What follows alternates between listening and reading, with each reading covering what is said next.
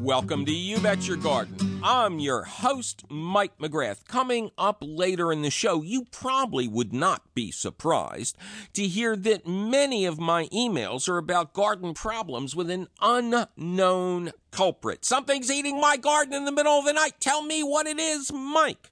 Well, we will identify the usual suspects when we get to the question of the week. In the meantime, it's a phone call show, cats and kittens, and you know what that means. We're going to take that heaping helping at 1-888-346-9499. Joshua, welcome to You Bet Your Garden. Hello, Mike. How are you? I'm doing good. Josh, how you doing? Just fine, painting the house right now. Oh, good. Summer tour.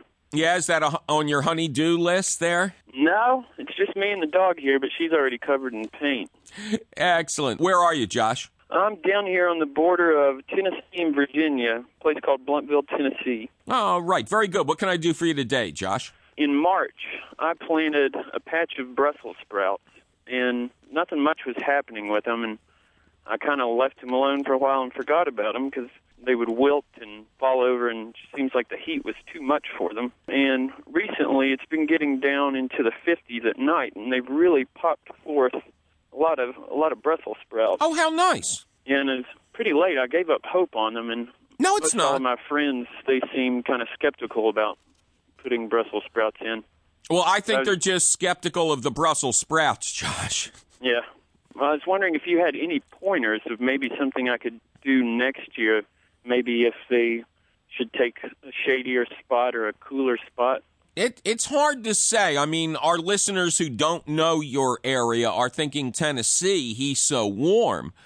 But I visited your area and found out you have exactly the same growing conditions as I do in rural Pennsylvania. Mm-hmm. You know, you're in kind of a cool pocket. Yes. There. And there's also a million states that come crashing up against each other down there. Uh-huh. One of the things with Brussels sprouts is like any other cabbage member family is they do not like the heat. So what you're observing is perfectly natural. And yes, during the heat waves, it would be good to give them some extra water in the morning at the base of the plant.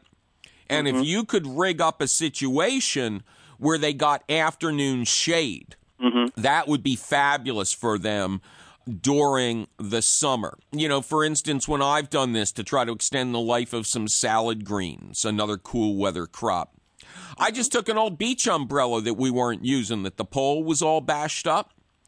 And on a really blindingly hot day, I would just set it up and shade the plants. And, man, you could see them just kind of stand back up again and relax and say thanks for turning the air conditioning on. So these are plants that will grow long into the fall for you. Now, I do not grow Brussels sprouts personally, but I believe they are one of these crops that you can eat at any stage. And with something like this that can get a strong flavor to it, at this time of year, the younger and smaller, I think the better they're going to taste.